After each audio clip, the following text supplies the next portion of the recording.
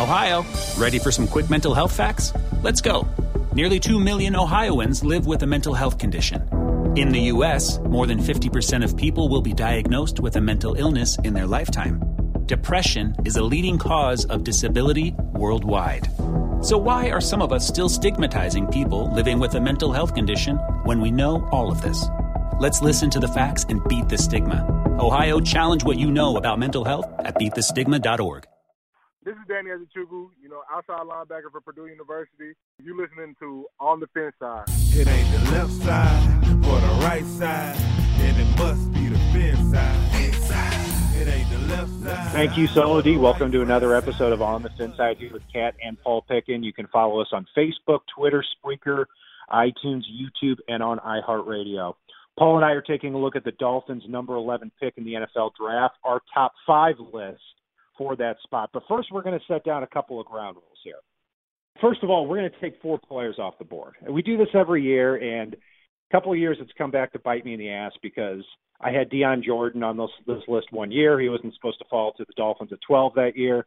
Another year I had Laramie Tunsil off the list when Dolphins were picking 13th. Well, Dolphins ended up with both of them, and we had no segments to talk about it. But we are going to do this because it's just not worth the conversation of bringing them into the conversation for number 11.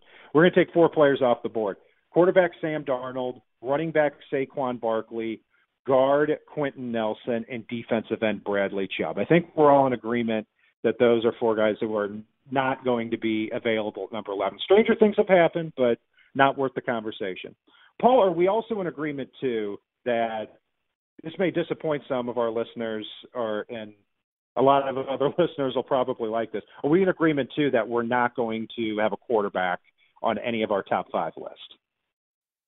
We are. And for me, even if a quarterback falls to Miami, and if there's only one of the top 4 available, I think that's a best-case scenario. I think it's a scenario that Miami could immediately hop on the horn with the Arizona Cardinals, for example, and say, hey, look, we know you need a quarterback. You're out there scraping the bottom of the barrel for guys like Brandon Doughty at this point. So if a quarterback's available, I still don't think that's the option for Miami. It's not a target for me in the first round. We talked about this in our last segment. Miami needs to work on a developmental prospect, not bring in somebody that is ready to start and won't be, even though if Tannehill goes down, the cupboard's bare. So, yeah, for me, I'm not going quarterback with any of my top 5 targets. I'm not either for a different reason. Is if the Dolphins had gone 4-12 instead of 6-10, and they were picking 3rd, 4th, or 5th, I would probably want to take a quarterback because I'd be thinking, okay, we may not have this opportunity to pick in the top 5, hopefully for a long time. But if a quarterback falls to 11, and I don't think that they will, then I have to start wondering, okay, why did Josh Rosen fall to 11? There's some concerns about his durability and concussion and his attitude. Josh Allen, same thing with his accuracy. Baker Mayfield with his height. You would really have to have an agreement across the league that there's some hesitation about whether or not these guys could be franchise quarterbacks, and I would hope the Dolphins have that same hesitation. I think it's worth bearing and bringing up here because we're going to get into our top 5 list. Paul, who comes in at number 5 on your list? I kind of hate making this pick here for number 5. It's using fan speak like a lot of fans out there have. I've been doing a bunch of mock drafts. And because of the way the talent is laid out in this draft and Miami's needs, there have been a handful of times that all of my top 4 were gone for the number 11 pick, and that's even with none of them being a quarterback. So for me, I went with Vita V. I do think he's going to be a heck of a talent at the next level. I think he's got some special tools. I just don't think he's as big of a need for Miami. But if he does come in, he'd be an impact player right away. Your rotation at defensive tackle does get stronger. I just don't love the idea of going with Vita V in the first round at defensive tackle. I like snagging those late to mid-round draft picks at the position, and I like using them situationally, which is fine. Yeah, Vita Vea, it reminds me a lot of former Dolphin Paul Soliai. And number 5 on the list for me was pretty hard. The first 4 were kind of easy for me, and they might have been easy for you too, Paul. My number 5 will be Leighton Vander Esch, the linebacker from Boise State. I had him very close with cornerback Denzel Ward. Went with Vander Esch, even though he might be projected lower overall on my overall board. But it's a bigger need at middle linebacker. And when I look at him, he's somebody who won't be able to turn and run with wide receivers in the slot. But he can size up with tight ends, cut down passing lanes, and I think he'll be a benefit against the pass because of his size and his awareness and just getting in those lanes. He's compared a lot to Brian Urlacher. I don't quite think he's that fast. Brian Urlacher was a safety at New Mexico State, but he does carry his weight very well, 6'4", 256. Interesting story, played 8-man football in high school. It was very raw at Boise State, but really put it all together this past year. 4 sacks, 4 forced fumbles, 3 interceptions, 5 passes defended.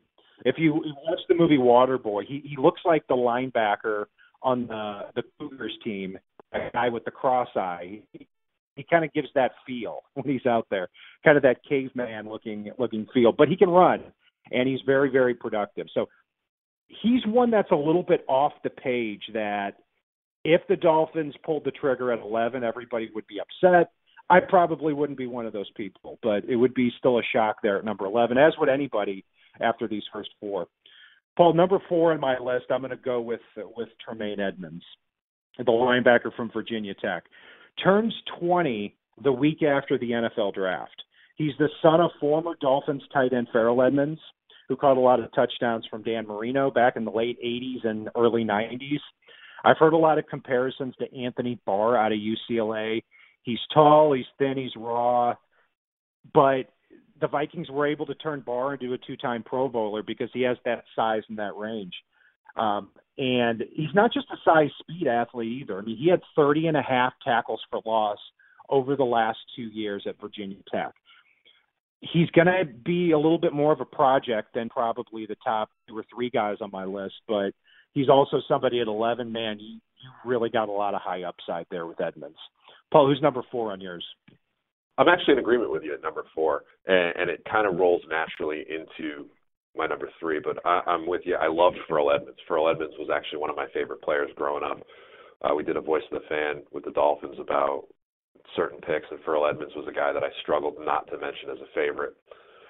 But for me, Roquan Smith at number 3 on my list is actually the better, more comfortable, ready to plug and play fit for the Dolphins. He's better in pass coverage, but can still cut down those running lanes as well, and really can make plays all over the field. And I love the idea of pairing Roquan with Raekwon on the Dolphins defense, not because of the name similarity, but just because I think that gives Miami 2 very special young linebackers to make plays all over the field going forward. And as you mentioned in a previous segment, you're in a 2-linebacker scenario so much of the time in the NFL at this point, with everybody going nickel and dime so often with spread offenses. So I think bringing him in allows Miami to even explore the possibility of trading Kiko Alonso during this draft and seeing if they can just roll with what they've got as young talent. Yeah, well said on that. And Roquan and Raekwon would be 21 years old growing up together in the middle of the Dolphins defense. My number 3 is going to be Minkah Fitzpatrick. When Fitzpatrick, I think, has been typecast a little bit as lacking that really high upside to be a top 5 pick, and that might be true. But for the Dolphins at 11, if they're lucky enough to see Minkah there at 11, the odds are not great, but it's quite possible with all these quarterbacks supposed to go at the top. He could fit a lot of different roles. At Alabama, he played only 17 snaps out there in the boundary all season long. So for a team that would be looking for like a pure outside boundary cornerback like a Patrick Peterson or a Richard Sherman type, this probably wouldn't be your guy. But the Dolphins could use him immediately as a free safety, get creative with T.J. McDonald, or in a worst-case scenario, he's your 3rd or 4th cornerback, and he's on the field half the time as he continues to grow up throughout this defense. He's 6'1", 201 pounds, ran a 4.45, was a 5-star athlete coming out of high school.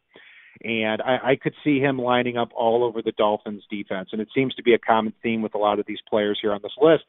Not only are they great athletes and great football players in college, but they also have a lot of versatility too.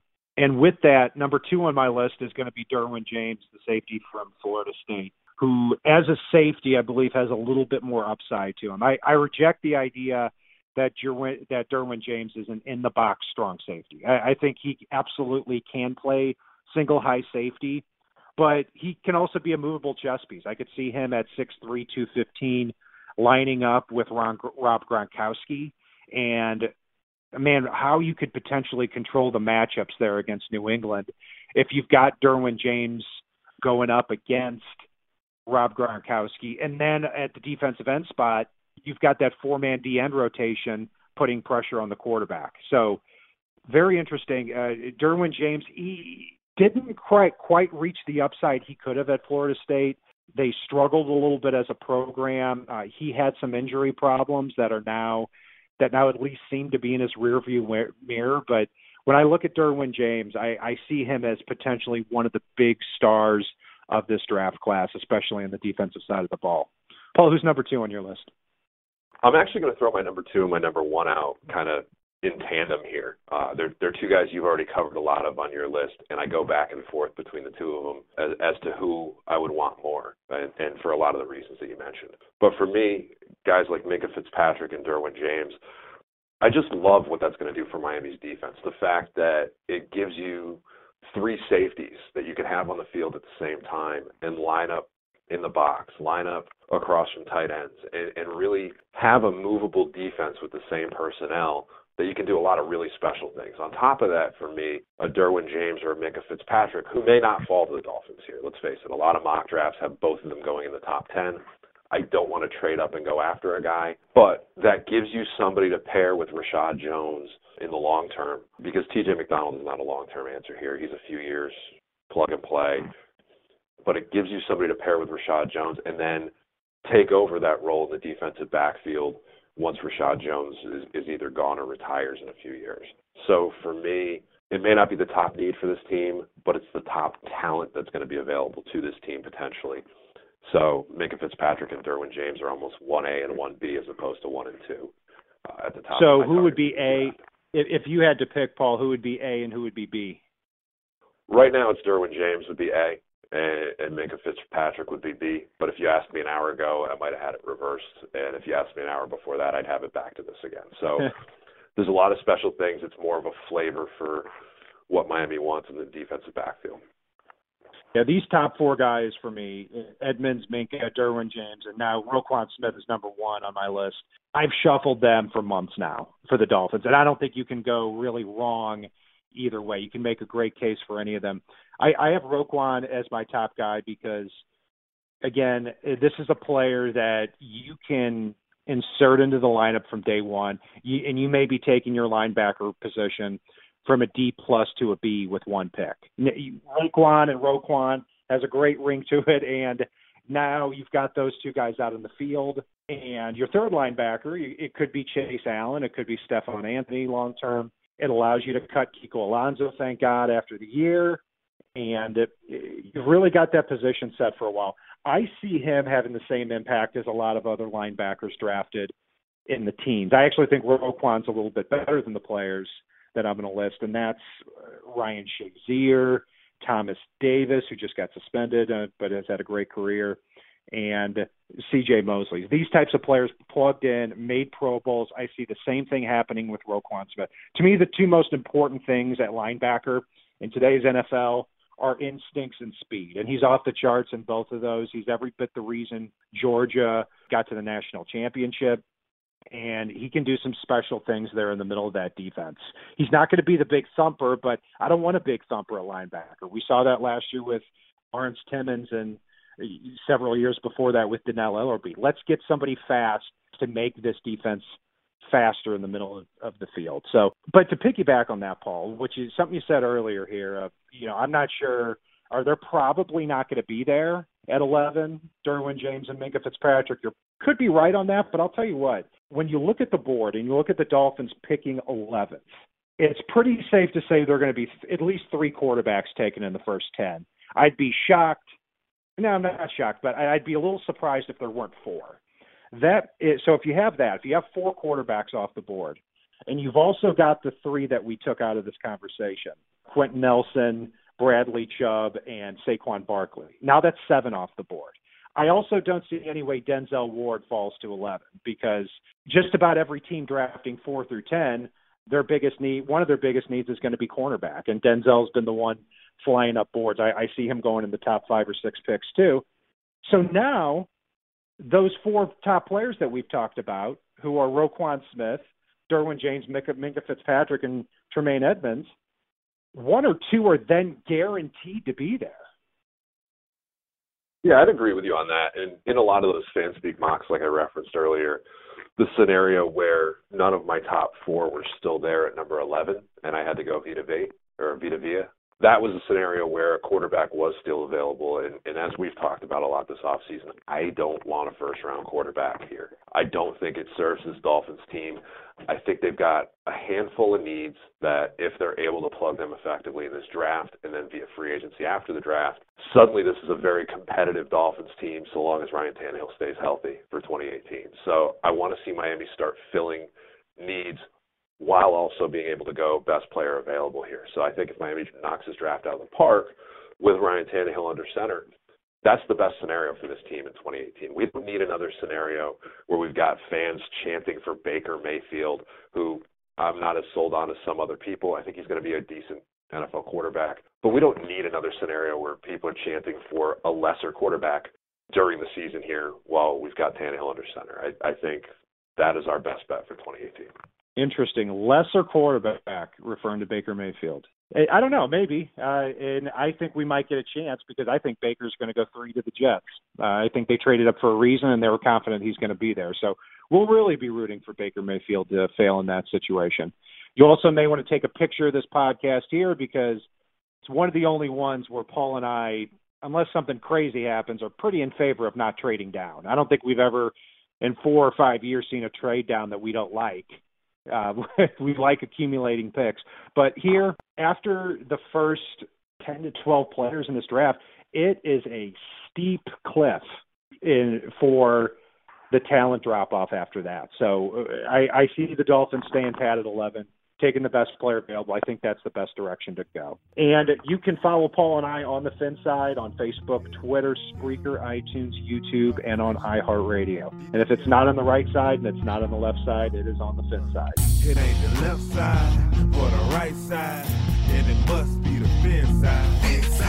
It ain't the left side or the right side, and it must be the Fin Side. Listen, Dolphins fans across the land all tuning in to see what Brian, Cat, and Paul about to do again.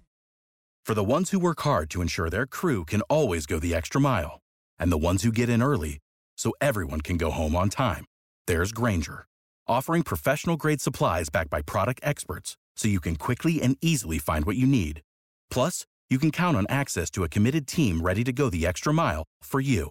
Call, click Grainger.com, or just stop by. Grainger, for the ones who get it done.